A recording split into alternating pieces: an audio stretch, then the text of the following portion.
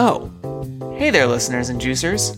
Before we get into today's episode, I wanted to let you know that if you have fallen in love with the Draw Your Dice podcast and want to help put some new fruit on the table, but don't feel comfortable making a monthly commitment, well, you can support the show via the Acast supporter feature.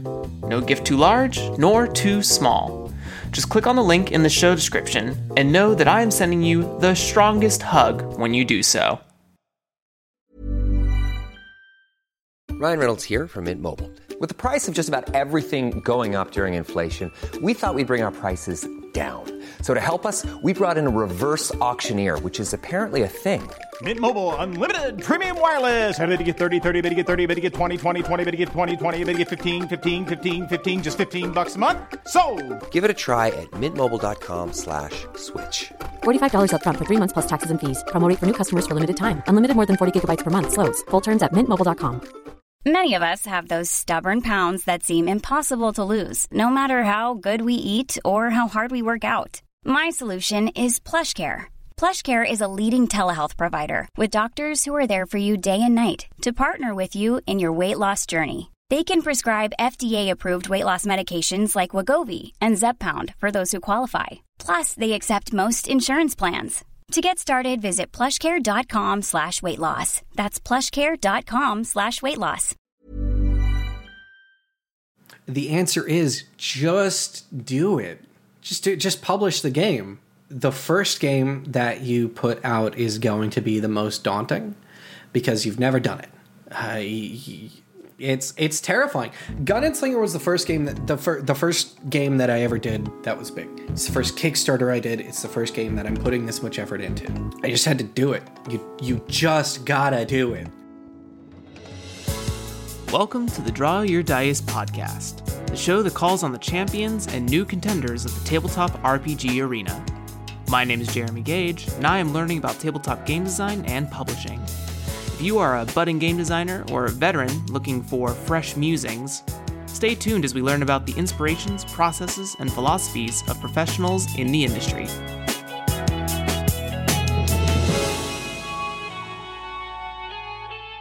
Nevyn, can you talk to us about your current in-work project that I had the pleasure of playtesting not 2 days ago? Oh, God, I'm so excited to get your feedback on it. What is the name? Yes. My current project that I'm focusing the most on out of all bajillion of my work in progress. I did a count the other day. I have like 10 whips right now. It's messed up. My current project is You're in Space and Everything's Fucked. It is my love letter to survival sci-fi horror. It is specifically inspired by Dead Space as a series, and other media like the Alien series and The Void from 2016, like John Carpenter, The Thing. It's body horror, it's gruesome, it's fucked up stuff. And it is very, very, very specifically a love letter to and dissection of sci-fi survival horror video games. And is a project that does everything it can to take my favorite pieces of it and my least favorite pieces of it and bring them into tabletop role-playing in a way that... For me, it's allowed me to understand those aspects of the medium more, and I think it also allows those who play, run, and read it to really grok how I feel about them and what makes those genres so fucking cool. Here's something that's interesting, is that I am not a strong sci-fi person. I love horror. I have a lot of touchstones or tangential touchstones that are sci-fi related, but I've never played Dead Space. I've never watched Aliens. I've never seen The Void. Wow. Yeah. It's not like I don't even really super watch sci-fi anime that often. And you watch Mecha, right? Yeah, but you know, Mecha sci-fi. Yeah, but it's about the war. It's not about the mecha most of the time. It's about the adolescent grow-ups. Sure. Yeah. Yeah. But what the game did for me was paint a very clear picture of that environment. And even though I had a lot of tangential knowledge of survival horror and sci-fi and was able to sort of wrap those things around the game, I think it presented a nice painting of those elements. And so it's a love letter to Dead Space. The player that I had is an avid Dead Space player, loves the games, loves survival horror. He had an absolute ball. Shout out to Liam for playing the game with me prior to this interview on such short notice. Thank you. So it sparked the idea. You wanted to create this love letter to survival horror sci-fi. Who are you in the game? Who do you play in the game?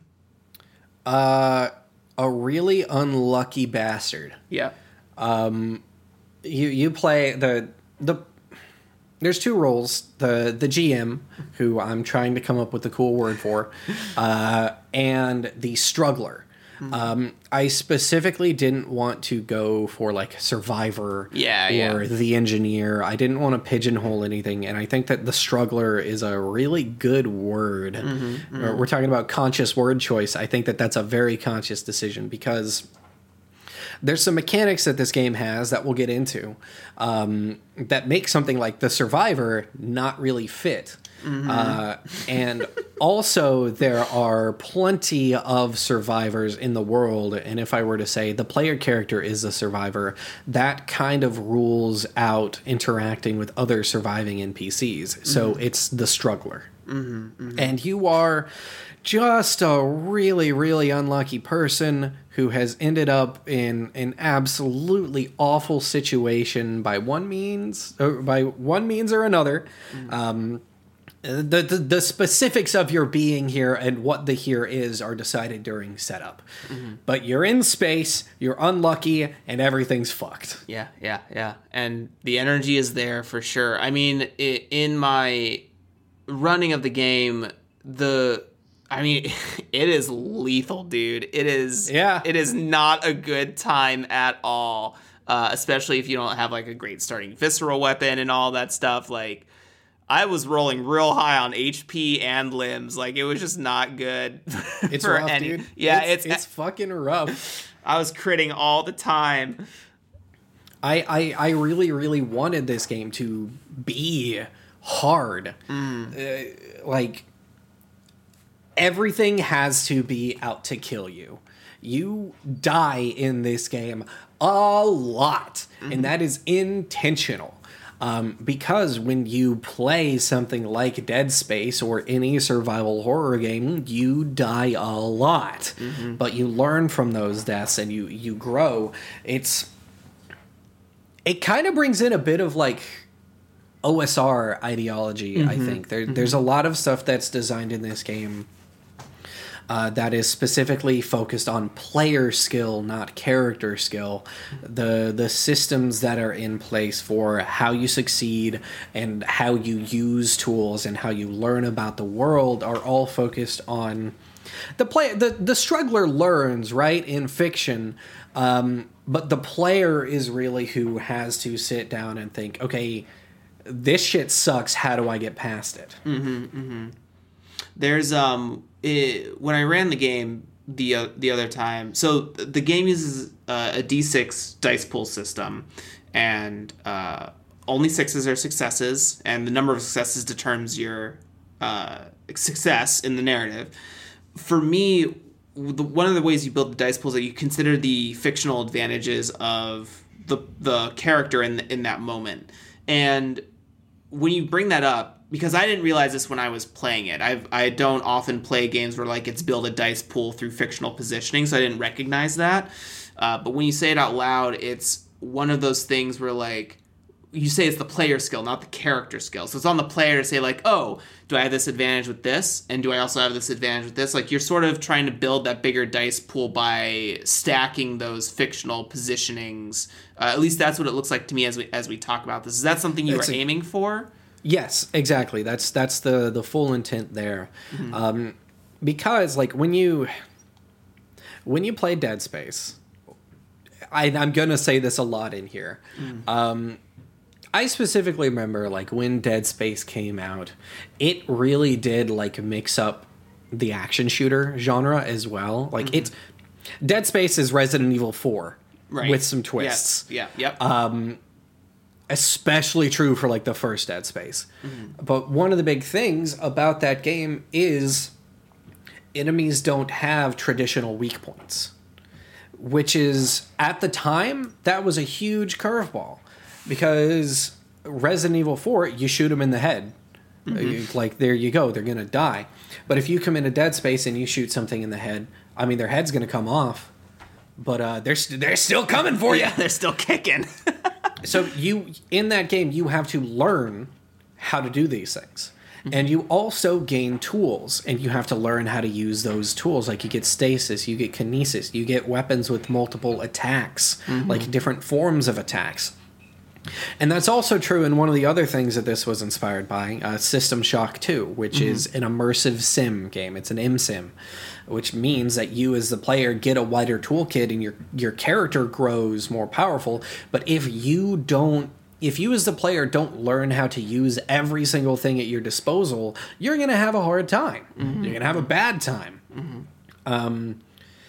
So I really wanted to build the dice pool system in this game to exist in a way that's like, you have to consider like you are scraping to succeed. You're gonna roll sixes, but you really want your odds to be higher because you die in 3 hits. Yeah. And there's also the fact that, like, okay, you have to learn about what these enemies' weak points are. You have to learn where they are, and you have to aim for them. Because that, like, when you learn where they are, that's another advantage that you can get. It's like, I know that the weak point's here, so I'm going to aim at that to deal more damage and get an extra die. And it's, when you talk about this sort of OSR, player skill competency, it sounds like one of the design principles behind the game is also you get more out of it out of system mastery when you talk about this MSim, right? Because one of the things my player forgot often was that they have will and luck at their disposal. So they didn't really utilize that. They didn't feel like they were getting very far in some instances. Not that they didn't have fun, but it's just like, oh, we forgot that you had this, right? You could have circumvented this issue in hindsight, right? Or something like that. But that's on the player to remember that they have that. You know what I mean? I feel like it's definitely on the player to remember that. But it's also on the GM to remind them, like, hey, you have these, you know? And I think that it's a thing, too, that, like, there are games with luck systems in them. But in my experience, you don't always feel like you don't feel like it's worth it to use it. Yeah. A lot of the times, like in Monster of the Week, you use luck to succeed at a check. Full stop. That's what it does. Or it keeps you from dying. Stuff like that. In this, you use luck to, like, make a MacGuffin appear. Like, luck and will can do whatever you want. In slightly different ways. Like, luck affects you and what you find. Will is like perseverance and stuff like that. The example that I put in the book is, like, if your ship is going to crash and you use will, you are persevering. But your crewmates won't. Right. If you use luck, then everybody's fine. And to that degree, you have less luck because it's more powerful. Yeah. It's about, like, remembering those tools, mastering those tools, and also being very, very creative with them. It seems like fictional positioning is, like, a big component of, like, the dice pool system, considering how you use will and luck, considering, like, what your options are when it comes to threats and everything like that. So it's really about analyzing the narrative and using that, you know, to your advantage in most cases. So it seems like a fictional positioning first game rather than, like, a dice building sort of game, at least at the forefront for me. Yeah, it's definitely a bit of both. Yeah, You have to really like be in tune with everything that's going on. Yeah. And you have to discuss the situations as players. Like, yeah, you're called the game master, but you're a player. Game masters are players, all right? Yep. Yes. And Let's say it extremely out loud. It's extremely important in this game for both players to be in sync and on the same page and discussing things. Like, I'm a big fan of, you are a fan of the player. You are always a fan. You want them to succeed, and you want them to do cool shit. But in this game, they really got to work for it. Yeah. So it's important that everyone be on the same page and be discussing these things. I think that's true of every game. I think it's super important that everyone be constantly discussing everything. But I think that it's especially true in space. Say the whole thing. You're in space and everything's fucked. I just want to remind people that's the name of the game. It's so good. It's so good. I like that the shorthand that in the text. I'm proud of this. I think it's funny. I refer to the game as In Space for shorthand, and it lets me write some cool stuff like in space, blah blah blah blah blah. Yeah. Or like, in space, you'll die a lot. In space, don't worry about dying a lot. Because no one can hear you scream. So one of the things that I also liked about the book, and as we sort of talked about the Discord and Ghosts sort of portion of it, is that you created internet browser tables that people can access and use to randomize their games. Was that something that sort of came on the back end of creating this? Like, this happened recently? Was this sort of like something you wanted to do out the gate? I found them very useful in my use. Yeah, so I use perchance.org or .net, I can't remember. I use an online tool called Perchance, and it actually it came about because, one, I remembered an episode of some podcast, it might have been yours, where someone mentioned Perchance, and I was like, oh, I should use that. But in all honesty, and this is a fault of my design, the tables are pretty involved. There's a lot of rolling on tables that you do in this game, and it's because you roll to generate the room, and that's like the size of the room, how many doors it has, if there are threats, what kind of secrets it has, and if it's like you even roll to see if it's actually a set piece encounter, which are like one-off unique things. You roll to generate weapons, and that's like the type of the weapon, what kind of attacks it does, what ammo it uses, blah blah blah. Like, each table is a number of steps that is, in all honesty, depending on how quick you're going through these rooms, probably kind of a pain in the ass to do every single time. I remember that Perchance exists, so I said, all right, I'm just going to make one of these for every single table in this game, so that if people come to my game and say, hey, these tables are cool, but it sucks, I can say, well, go here. There you go. It's actually not a problem. You can just do this. Amazing. And I love that.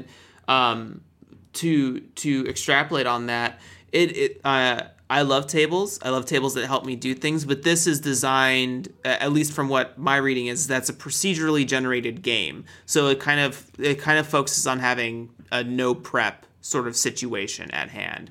So to generate every room, because my player Liam absolutely was like bursting through rooms because he didn't really understand how to like handle a monster or a threat in the particular circumstances. Like, I can't fight this thing, I'm just gonna book it. And like, it kind of removes the tension because there are like 8 rolls, and I found the only table I had to roll on was for the monsters table, but it's like I wrote all that down, and that took maybe like 10 seconds, right? And that's kind of like a thing where like if you're in a rush to come out into another room, which thankfully the room generator was on, but it's like I had to make myself the secret threat every time a new room was generated, right? So it was just that sort of thing. If there is one, right? Yeah.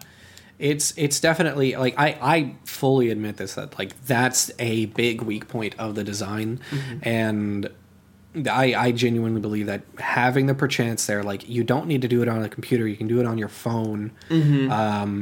Like that's a good shortcut that I think helps a lot, and it helps keep things straightforward. And the only reason I magnify this is to say, like, I've played other games that have like huge prompt tables on them. Like Ironsworn is one of those games where it doesn't have as many steps, but it's like you're figuring out, okay, like, what does the room look like? What's in the room? What sort of, you roll on your denizen table. Like, there are also steps that are just a little bit more separated from a single table, right? And I think as we talk about moving into a modern era using electronics, these tools like Perchance or creating your own ecosystem or building an app for your game that helps supplement those things can not only help, but it may also allow you to push your design to create like more elaborate tables or systems or generators to really get like unique ideas across the table, right? I think it expands upon the space in which you have to allow for generation methods to happen in a game. Yeah, I agree.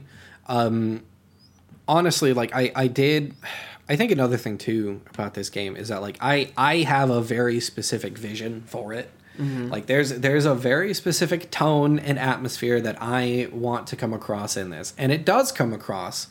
But the expense of that is like there's a lot of columns on these tables, man. Mm-hmm, mm-hmm. I spent some time trying to go through these tables and going, okay, what can I cut out? How can I change this? How can I make this easier? And I genuinely feel that if I cut any of those columns, it's going to be at the expense of the vision. I agree. Air quotes. I'm a fucking art man, I guess. And I think it's great that this tool exists because I can say, look, like I can acknowledge it like I'm doing right here and in the text, and I can say, look, this. If you build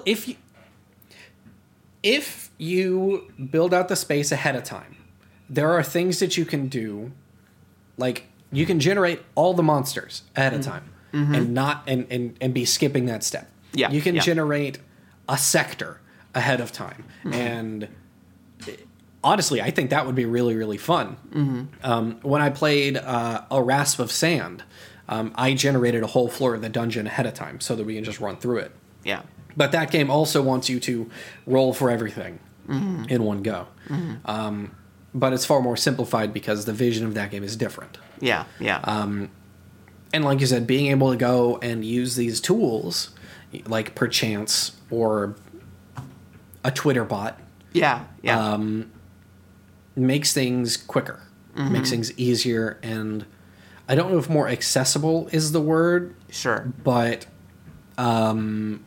something along those lines. Like you can grok it quicker. Yeah, it releases a cognitive load of storage that a player might have. I think there is something to be said about like an enhanced accessibility to the point of like I'm not constructing a binder or a Word document or something that I have to sift through, even though I already prepped this, right? Like, you know, no plan survives the players at the table. So exactly, you know what I mean. You may have done all that prep work and like, I really like that phrase. No plan survives the players. I used to be huge on micro prepping every single thing. Like that's what made my first 3.5 D&D campaign suck shit. Because I over prepped. The World Bible, dude. Fuck World Bibles. You are not. Nobody is Matt Mercer. You're not running a show for millions of viewers. You're making a game for you and your friends to play. If you like making World Bibles, go for it. Prep as much as you want. For me, someone who has big time ADHD, who works a full-time job, who doesn't have that kind of time, and who has hang-ups on prepping in general, like I try to make games that are prep free or prep minimal or fully improvised, because then I can come up and I can say, hey, you want to play a game, Jeremy? And you can say, fuck yeah, I do, and then we play it. Absolutely. Right then and there. I'm the same person. I also think that it's important to recognize that like you really don't need high prep games. You do not need it. Yeah, I think they're potentially... I talk about this a couple times when, like, the DMG for D&D and stuff gets brought up, and it teaches you, like, to be a novelist. It doesn't really teach you to be, like, a GM. And I'm speaking specifically to 5th edition. I don't know what other editions... I fully agree, yeah. What other... I know that some people have mentioned, like, 4th edition was a very good, like, Dungeon Master's Guide and taught you how to GM and stuff. But it's also a more, like... mechanically inclined game, as we said, explicit mechanically inclined game rather than implicit mechanically designed game. So I'm totally with you in that, like, those might be a thing of the past as we move forward, especially when we could, like, I think about I once read about Japanese style tabletop role-playing games, and they're actually called table talk games. Because one, from my understanding, from what I've read, the culture is very work-focused, and they don't have a lot of time to play, like, RPGs. So they have games specifically designed that can happen in an hour, don't really require prep. You just play out improv scenes, and you go, and you have your character sheet. Because they want to see what happens throughout the game, but they only have an hour to spend. There's no way you're, like, anyone who's watched Critical Role, you know that a shopping episode is, like, absolutely insane to me because they're extending an entire, like, that takes 2 hours by itself. You know what I mean? And that's not planned for. He literally wrote down, like, okay, a longsword cost 5 gold. Like, after that, they're discussing if they want this magic ring or not. It's what I'm saying, what I'm ultimately trying to point to, and to harp on Nevyn's point, is that there is an age of the novel game prep slowly escaping us. And I think we're moving into an age where we can use tools and to create these more, like, emergent storytelling moments that go beyond the pass-fail role of the resolution system. Yeah, I think that it's important to, like, there's definitely a merit. I know I literally just said fuck them, but there's a merit to a world Bible. There's a merit to having a setting, and to have, like, I'm actually in a 5e game that's, like, a political game. Like, we play as very, very rich half-elf werewolves, and the entire setting, the entire game is political intrigue and sneaking around, and oh no, people can't find out they were werewolves. Oh no, it's real fun. And the GM for that, Vince, has done quite a bit of world building. Like, he knows people's political alignments. He's got family trees and hair and eye color descriptions for every single character in that game. And it's really cool. But I also think that it's important that when you play a game, you let the players do some building too. I think that you get something that's more unique, more interesting, and that the entire table has more buy-in for, because everyone's done some investing in it. I really, really came around to this in a big way because of the actual play podcast, Spout Lore. It's a Dungeon World actual play podcast of, like, it's for comedians in Canada who just play Dungeon World. And it starts off rough, like everything. And there's some initial jokes in there that aren't super kosher, I guess. But it has a very, very heavy focus on building the setting together. Like, Sean O'Hara, the game master for that, did not really do... He wrote the first session. And even then, that entire first session was shaped by asking the players, why are you going to this town called Mudlark? And they came up with something that Sean never would have come up with, which is they are escorting a dude who owns a hot dog cart to a meat festival in this town. And then they ended up fighting some really big magic frogs called bullywogs. Skip forward, like, 7 seasons, and we learn that those bullywogs were created by their wizard friend before he was trapped in a magic box.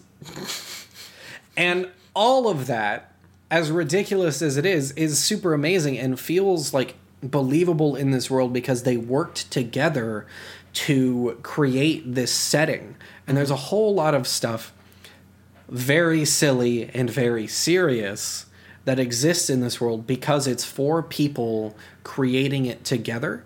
I think that is super, super important to games and to settings. And I think that is like an evolution of the World Bible. Yes, yeah. That's why Gunnslinger has question prompts at the start. I give you some facts, but then the rest of it is, why did this happen? How did this happen? What's this? What's this? What's this? Because I want people. Why the fuck are you a gun? I tell people in the text for that game that you're playing to figure out why they're a sentient gun. You answer it right away. But you also do that within space as well. You also have setting questions where like, hey... To a smaller degree. Yes. To a smaller degree. Yes. I do a lot of... Because I want that game to be very pick up and play. I do a lot more encouraging of like figuring it out as you go instead of at the start. And there's just some loose... The setting questions are kind of more like... Why is a space station infested with whatever it's infested with? What was the thing that did it, right? Are you looking for that, right? What were you doing before this all kicked off? Like, why weren't you on the ship when everyone died? You know what I mean? Or were you on the ship and how did you not die? Exactly. It's much more focused on... Because there's the objective system in this game. The setup questions are much more focused on giving you room to have ideas for what those objectives are. It's a very video gaming tabletop game. Yeah, you even introduced something that I've seen arguments about for like immersion purposes in RPG forums is the save point, the concept of respawning. And I see a lot of kickback from people like, oh, that doesn't create an immersive experience. Why would I have my players like... But have you considered like resurrection magic, dude? Is that not just like a respawn? Get me out of here. I think that there's definitely like...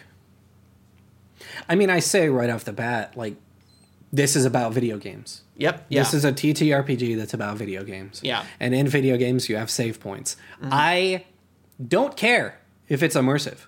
Yeah. There's a line in the text that says like, look, these are save points. They exist, and you are fully conscious of them. Like, you are aware that you are going to come back. It's up to you to explain it, because I don't care. That's not the point. That's not the point of this game. I came up with some ideas. Honestly, I almost didn't put those ideas in there. I almost just said, this is a save point. This is how it works mechanically. There you go. But Jam was like, but why? And it got me thinking. It was like, no, I should add some room to tell the players to work with this and work it into the fiction. But it doesn't matter. Yeah. It's there for a mechanical theme, not super there for fiction, but it's an opportunity for fiction. There's I sent Nevyn a link like 2 days ago. There's a very great series called Boss Keys on the Game Maker's Toolkit YouTube channel. By Mark Brown. Mark Brown, so good. Thank you, Mark, for creating that series. It's something I consider in every time I think about an adventure game. Like, how can I work Boss Keys into this? But the concept is that, like in Metroidvanias or adventure-style games, your barred access, and the series really focuses on like video games, but I constantly think about like tabletop applications for video game stuff because that's where all my inspiration comes from. I used to play MMOs. I love video games. I haven't played like AD&D. I haven't played Apocalypse World 2nd Edition. Like, I'm recent to tabletop, so I don't have all that, what would you call it, pedigree? I don't even know if that's a good word, but I don't have this tabletop pedigree, so I'm using what I know.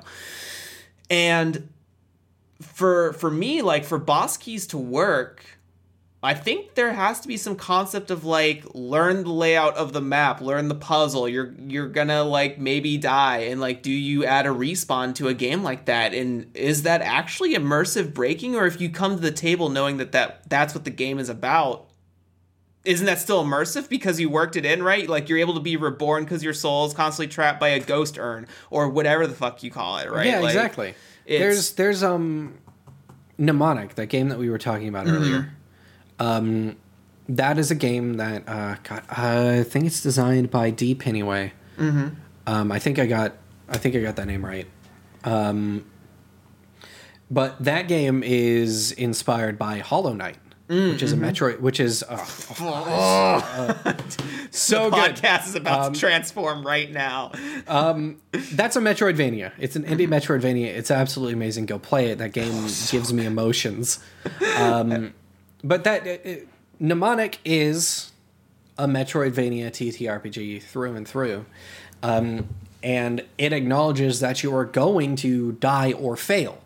But when you do that, the challenge isn't removed in the game. Instead, when you fail at a check, it asks you to say, okay, describe how you fail at this instance over and over, and then how you get past it. Technically speaking, you don't really fail at things. And this is going from my fairly limited knowledge of the game. I haven't read it yet. I've heard it played on Jeff Stormer's podcast, Party of One. Go check it out. Yes, please. But that's essentially the ethos behind that game. I mean, for all intents and purposes, that's a respawn, right? Is that immersive? No. But it works for the theme of the game, and that's what matters. That's what matters for these projects. There are games where, yes, immersion matters. Yes, simulationism matters. But that's theory, and I'm not here for theory. I'm talking theory this whole time. Yeah. I've tricked myself. I've played myself into talking about theory. This is the game I play. There are places for simulation. There are places for immersion.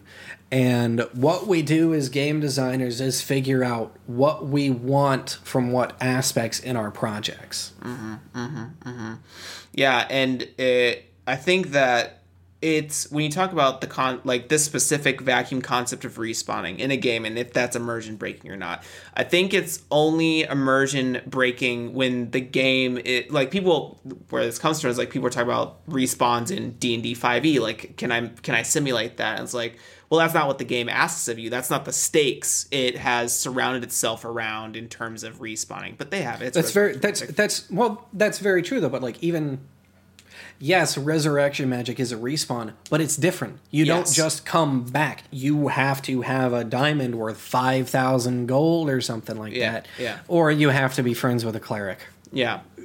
And you have to pay some money or do a quest. Like, it is respawning, but it's not the same. It's, there's always like a very... Not always. I need to stop saying always so much, but there tends to be a very real cost to that resurrection. Right. And that cost is usually like going on a quest, paying a lot of money. Or, I've seen it done where you can just come back right now, but you're going to be a little fucked up because of it. Yeah. It's going to be weird. Oh, shit. I feel like I know what you're talking about. No, never mind. It'll be a long silence. I do it in Gunslinger. Yeah, actually. Yeah. Yes, exactly. Yeah. I think that's what it was. I tell the players of that game, like, look, you're probably gonna die, but like that's not the end. You can come back. You make a deal with the twist, be changed in some horrible way, and you can be back. That's totally fine. Because like it's fun to talk about those sorts of things in fiction too, right? Yeah. One of my favorite memories from D&D, since we're talking about a death and coming back, I actually needed to leave a campaign because I wasn't super having fun with it, and I needed to like focus on school. So I actually worked it out with the GM. I was like, my character is going to die this next session. I want them to die. I want that to be the end of their story, is death. The players did not know this. We had my character get swallowed by a dragon, like a sea dragon. And then the entire party was like, oh shit, Karm died. Let's send his body back to the town with a sack of gold and a note to get resurrected. That was really cool. Like that, it had a cost to them. And we were also then able to give that like a fictional cost to Karm himself, because he fucking died and was like, I'm not about this. I'm not out for revenge anymore. I'm going to go work at a library. And And there's cool stuff that you can do with death and with resurrection and with respawning, quotes around that or not. There's cool shit that you can do if you allow your players to explore death. Over and over again in some cases too, right? Exactly. And that's kind of a fun thing that I do. Looping back, we have not talked about You're in Space at all. We have. It's all like we talked about save points, the system, all of that. Life is full of what ifs. Some awesome, like what if AI could fold your laundry? And some, well, less awesome, like what if you have unexpected medical costs? United Healthcare can help get you covered with Health Protector Guard fixed indemnity insurance plans. They supplement your primary plan to help you manage out-of-pocket costs. No deductibles, no enrollment periods, and especially no more what-ifs. Visit uh1.com to find the Health Protector Guard plan for you. I'm Sandra, and I'm just the professional your small business was looking for. But you didn't hire me because you didn't use LinkedIn Jobs. LinkedIn has professionals you can't find anywhere else, including those who aren't actively looking for a new job, but might be open to the perfect role, like me. In a given month, over 70% of LinkedIn users don't visit other leading job sites. So if you're not looking on LinkedIn, you'll miss out on great candidates like Sandra. Start hiring professionals like a professional. Post your free job on linkedin.com/spoken today. Ready to pop the question and take advantage of 30% off? The jewelers at BlueNile.com have got sparkle down to a science with beautiful lab-grown diamonds worthy of your most brilliant moments. Their lab-grown diamonds are independently graded and guaranteed identical to natural diamonds. And they're ready to ship to your door. Go to BlueNile.com to get 30% off select lab-grown diamonds. That's BlueNile.com for 30% off lab-grown diamonds. BlueNile.com. There's never been a faster or easier way to start your weight loss journey than with PlushCare. PlushCare accepts most insurance plans and gives you online access to board-certified physicians who can prescribe FDA-approved weight loss medications like Wegovy and Zepbound for those who qualify. Take charge of your health and speak with a board-certified physician about a weight loss plan that's right for you.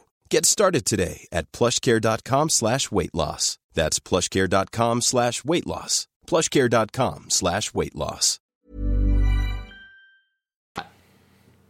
There's some cool shit that I do with death in this. It's not costless. There's a whole table that you roll on every single time you die to see how the space changes. Yep. Like what happens. And that's fun. That's fun and cool. Yeah, it's I think you talk about in the text to my memory that it's your unlike a Metroidvania where like your mastery is of mapping out the space, remembering what the room has, remembering what like key item you need when you come back or whatever have you. This adds a sort of element of like, hey, the space is gonna warp after you, because you may write it as you don't know how long it takes for you to respawn. So what monster comes in here or whatever have you, or how does the space evolve? And it creates this mastery of like reassessing your fictional positioning when you get back to that same space again after you've mapped it out. So I find that really interesting that it kind of like adjusts the stakes in such a way that the save point is not I think what people complained about in some of the forums that I read about respawning in these sort of fantasy style adventure games is that they feel like it removes stakes entirely from the scenario. And what I counter with is that I just think the stakes have to be written differently for when you introduce something like that into your fiction. It's just a different set of stakes. Because you may respawn, but maybe NPCs don't, right? Or you may respawn and your whole team may respawn, but maybe you respawn in different locations, right? Like the stakes are now that you're separated. So it's just like, it just depends on, like each respawn can only hold one person. So it's just about the writing of how you introduce it into your systems. I think that Chris Bissett does some cool stuff in Dice Souls. So excited. The starter kit for that is a masterwork in like how to write a quick start. But Chris is aiming to emulate Dark Souls. Because they were playing Dark Souls and he thought, this is cool as shit, let's make a game. And that handles things totally different in some ways. and my brain is coming to a halt right now, so we're just gonna move on. It's good. Like there's various ways that you can do this. There's various weights that you can put on these things. Yeah. And people who knock it, people who say there shouldn't be respawn systems, just haven't wrapped their heads around it yet, I think. Yeah. Or realize that they're still technically using it. There's multiple ways to go about so many things in games. Yeah. And I think that it's important to be open to interesting mechanics and systems. Yep. Otherwise, how are you going to grow as a player or as a designer? Absolutely. Absolutely, 100%. Nevyn, you're a genius. Sometimes. All the time.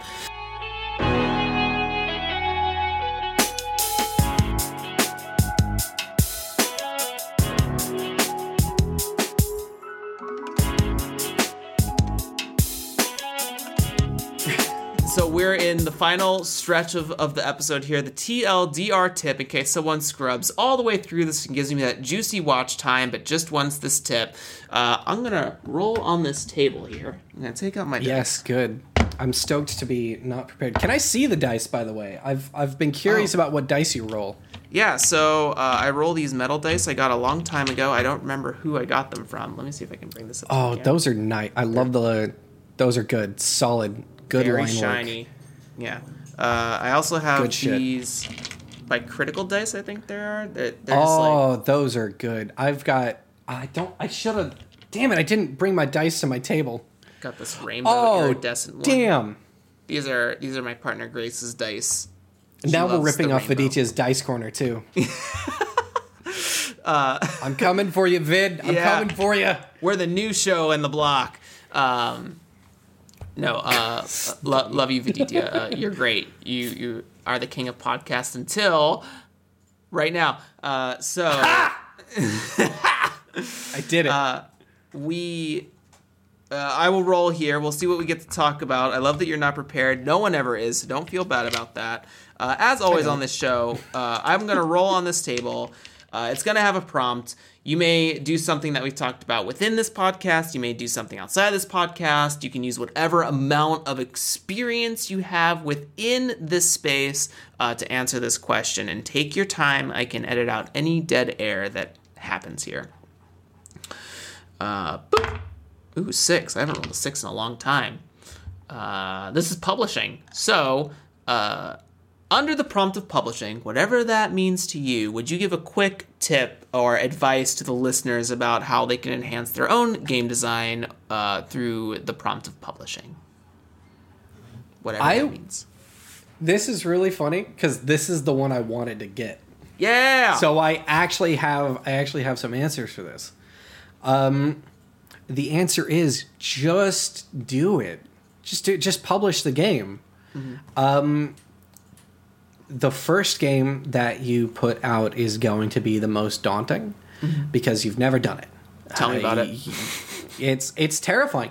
Gun and Slinger was the first game the first game that I ever did that was big. It's the first Kickstarter I did. It's the first game that I'm putting this much effort into.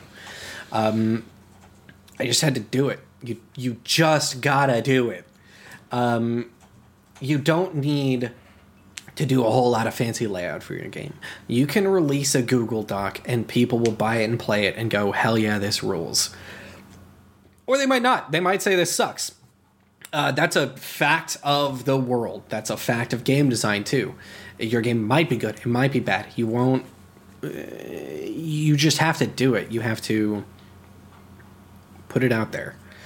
And if this isn't in regards to like your first game, like if you're just trying to get more out there with various projects that you've done, it still comes down to just doing it, but push yourself as you go.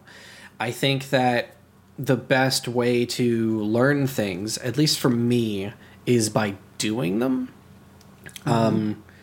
So to that end, like every project that I do, I aim to do in a different way. And I think that that is especially useful when it comes to publishing. And for all intents and purposes, publishing really just means putting it out there.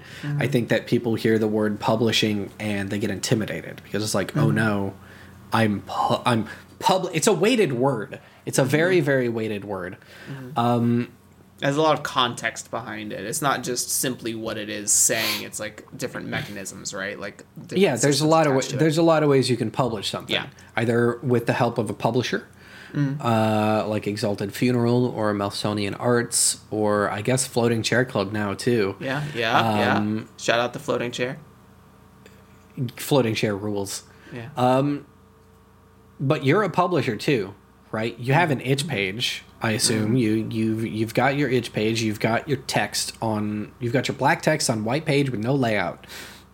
Release it, and that's publishing, and that's a new way that you've done that. And the next time that you do it, grab Affinity. It's $50. Do layout. Publish that. $25 currently. Yeah. God, I love Affinity. They're so good. But like every time you release something, every time you publish something, do it differently. Grow, learn, push yourself. You're in space and everything's fucked is ground up. We are doing this project 100% in-house. We are printing it, we are binding it, we are shipping it all in-house. That's a new way. Never done that before, but we're going to do it, and we're going to learn a lot doing so. I've already learned a lot and been very stressed, but but it's worth it, and it's good, because if this is something that you want to do, if you are at the level where you are concerned about the term publishing and you are concerned about learning more things, it's extremely important that you try those things. And you're going to fail, you're going to fuck up, but you're going to learn from it, and you're going to grow from it. And I think that that's extremely, extremely important for people to do, especially in this space, and especially for new designers. Yeah. New and old designers. I think there's definitely this fear of failure, right? I think people are afraid to afflict their status with a mark of this didn't go well, or this negative or seemingly negative detraction from their positive facing life. You know, social media does strange things to us in this current age. And I think that I watch a lot of like entrepreneurial YouTube channels and stuff, and they talk about, you know, learn from your failures. My biggest thing that has always stuck with me for a really long time is that everyone says knowledge is power, and that's incorrect. Knowledge is not powerful until it's applied. If you never apply that knowledge, it's useless. It's a useless set of batteries Fun with no facts. electronic. Yeah, just fun facts that you can whip out at a party, but it doesn't do anything for you. If you spend all your time learning how Affinity works, but never try to put out a shitty logo or a bad poster, or, you know, what you might consider a bad poster, right? And again, I think what's also important about this failure concept is that everything is relative. What you might think is not good or a failure, someone else may look at you and be like, holy shit, that's it. Like, I have people, I don't think I'm doing anything special with this podcast by any means, other than talking to people. But I have people be like, wow, I couldn't have done that, or this is really great. I think that you're doing a spectacular job. Your sound production is so good. I'm like, I'm not doing any of that, so like, thank you. Well, yeah, but yeah, like you. Yes, exactly. And I want to say you are doing something great here. This is a kick-ass podcast. Thank you. Wasn't reaching, I promise everyone. Oh, I know you weren't, because I feel I have those same thoughts, right? Like, it took me an amount of time. I'm not going to say a very long time, but it took me an amount of time to really come around to the fact that I am good at this, right? Like, you do things for a very, very long time. I did YouTube, and I want to go back to it, but I did YouTube videos for 11 years, and I got nowhere. Got nowhere with it. I don't think that was a failure. But, and you know, I'm good at it when I do it. But I started doing game design, and I started out with those same initial thoughts of like, this, I don't know if this is good. I don't know if this is what I want to do. But the more things that I released and the more I pushed myself and the more I read what people are saying, I've eventually been able to, I don't know if it's tricking myself or if it's real, and it doesn't matter. It doesn't matter if I'm tricking myself. It doesn't matter if it's real, because I can tell myself I make good shit. And I believe it one way or another. And I think that's important too. And I don't, everyone has the capacity to make something good. Yes. I very firmly believe that. And I think that it's a matter sometimes of tricking yourself. And I think I make good things. To step outside of the bit real quick, I think I make good things. Whether or not I do, I think I make good things. And I think that that's an important thing to believe when you are putting yourself in anything. And I don't think you get there right off the bat. Right. You're not going to get to the point of thinking you do good things and believing you do good things without doing them, without making those failures or those things that you see as failures. You're never going to get anywhere if you don't do the damn thing. So my advice for publishing is just fucking do it. Just go, man. Just put it out there. No one magnum opuses on the first try. I promise. You can look anywhere in history. No one has done it. That's why World of the Weird has been on the sideline for 2 years now. And suddenly you'll be the new Wizards of the Coast when it releases. I hope not. the better Wizards of the Coast is what I meant to say. Oh, damn. Well, Nevyn, that is going to bring us to the finish line of your, at this recording, 2 hour and 5 minute show, which supersedes Viditia by 5 minutes. Suck it, Vid. But we'll see what happens post-editing. No! Just to get, no! Nevyn, again, where can people find you, find your games? What do you want them to look for when they're coming to find you? All these links will be in the show notes for your access, listeners. Okay, here we go. Get ready for a list. I'm ready. I'm lit. So you can find all my stuff at nevyn.games, nevyn.games. That's my website. It has the best header of any website in existence. That links to my Twitter. It links to active projects. It links to my Edge. It links to all that stuff. So if you want to see my stuff, go there. If you just want to see posts about G Fuel, just go to my Twitter, which is at Fork20. I want to also say to be on the lookout for Kitchen Nightmares. That's a project between myself and Chris Bissett, who you can find at Pangalactic on Twitter or at Loot the Room. That game should be out in a couple of months. We're waiting on the Kickstarter money to come through. We're going to do some passes. We're going to finish it, layout art, all that stuff, go to print, blah, blah, blah. I also want to say check out my wife's work. She has never... Everything she makes blows my mind. She doesn't miss. She does not miss. This is a house of people who don't miss. Our dog doesn't even miss. You can find her on Twitter at DinoBerryJam, DinoBerryJam. She's working on getting her website and her portfolio up right now. She's going to be doing a lot of work on Kitchen Nightmares. I know that Spencer Campbell has her in his back pocket for whatever he's doing next. Nova now? Nova. I don't know if that's public. Oh. Censor that. Or don't. Or ask him. Whatever. Yeah, I'll ask him before. People know about Nova.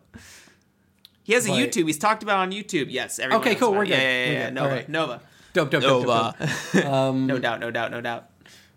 She's also got her own game design projects that she's working on. Like, y'all want to be watching that space because it's going to blow your minds. Jan, come on the show. She does freelance stuff too. What else? You should check out this podcast called Draw Your Dice. It's pretty good. I really like it. Jeremy's pretty cool. He had this guest on recently, Nevyn. Kind of sucked, but whatever. Oh my god. Back to the bit. There's good stuff. Back to the bit. We're in it. I stepped out for like 5 minutes. We're back in. I was cold. I got cold. Yeah, I think that's everything right now. We've been doing this for almost 2 hours, 10 minutes. My brain is a stick of butter. Yeah. To also quote Adam Bell. Yeah. I'm good. Heard. We are good. I have nothing else to plug for now. Perfect. Well then, with that, to get us into our comfy Saturdays, thank you everyone for hanging out with us. I learned a lot listening to Nevyn. I hope that you also learned a lot listening alongside me, and I will catch you next time. Say bye to the people, Nevyn. Bye. Bye.